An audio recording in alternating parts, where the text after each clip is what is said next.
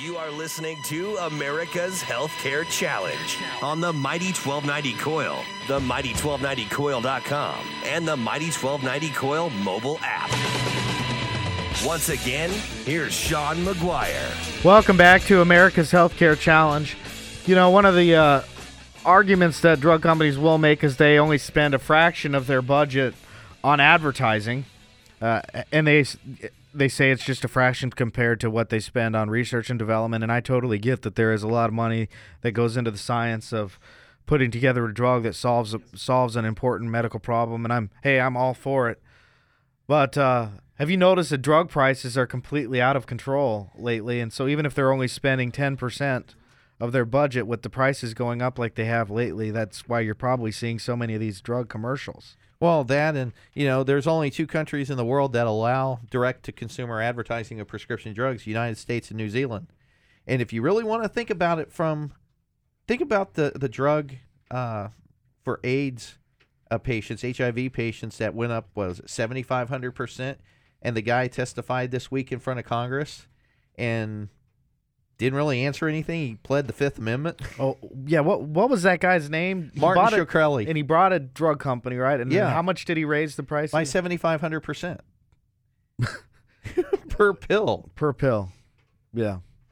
And you wonder why healthcare costs are so expensive, but the story that you sent over, and then we're going to take a couple calls here. Hang tight there, gentlemen, on hold. The AMA voting to get rid of... What was that?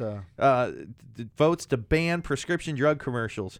So what the AMA board chair Patrice Harris said is that the vote reflects concerns among physicians about the negative impact of commercially driven promotions. So basically what she's saying is all of these commercials are only driving traffic to these specific drugs that are being advertised, not to other drugs that are out there that might actually be better for the patient, but the patient sees the ad for, say, Jublia on television, and that's what they want. They don't want anything else, let alone the generic, which is probably a third of the cost.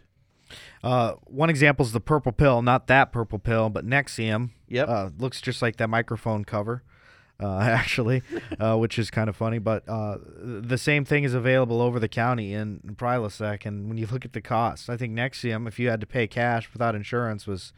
it's over $100 almost for the bottle, yeah. Yeah. Yep, and Prilosec is like $10. So why would you buy? Come on, people, wake up! If there's an over-the-counter prescription, use it. Don't necessarily always gravitate towards the other, and definitely use generics. Well, Rich wants to share a patient perspective, and then Jim's up next. But we do have one line open, 402-342-1290. Lots of people wanting to chime in here this afternoon. Rich, welcome to the show. How are you?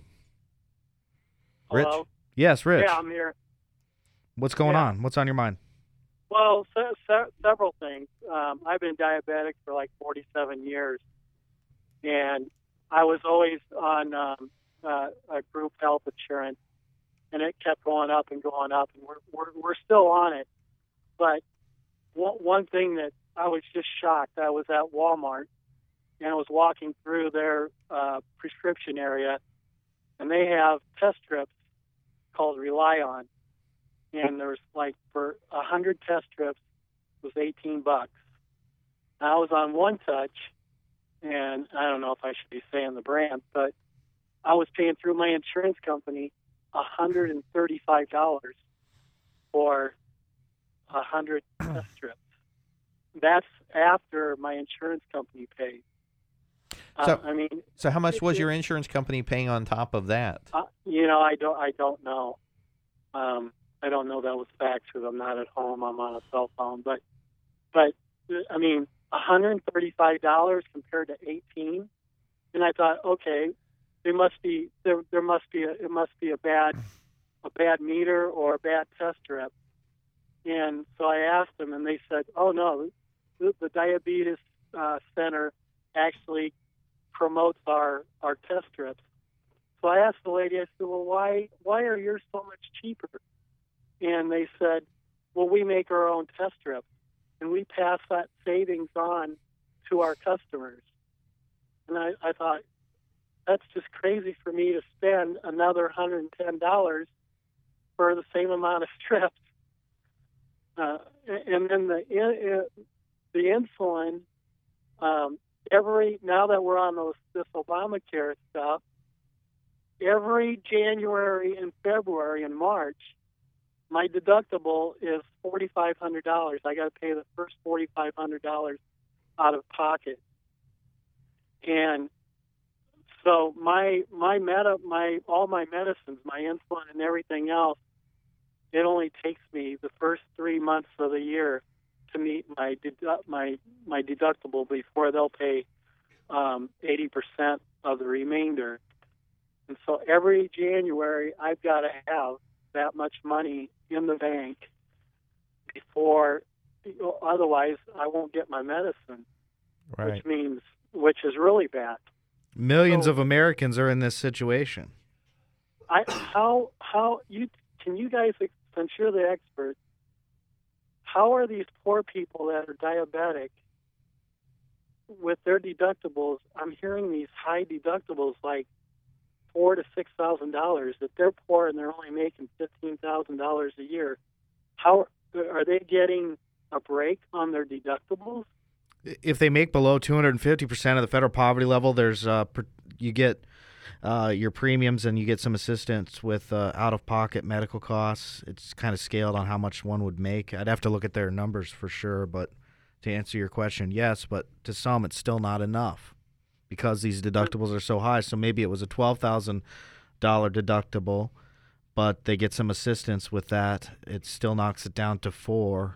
And that's still a lot of money for a lot of people. And we've cited. How are they coming up with $4,000? Right.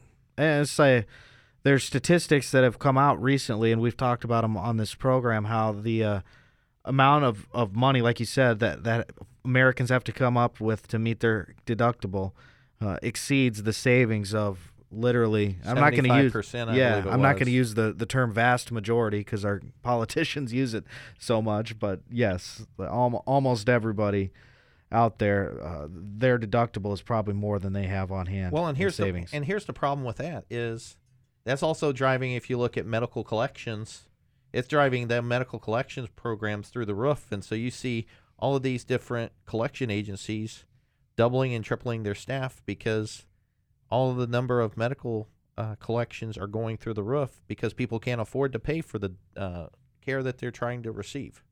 And if you miss one payment, I'm not going to name any names, but they'll just send you, if you just miss one payment, they'll send you right to collections. Mm-hmm. Yep. Well, I heard you guys talking about the Prilosec medication. Mm-hmm. Yes.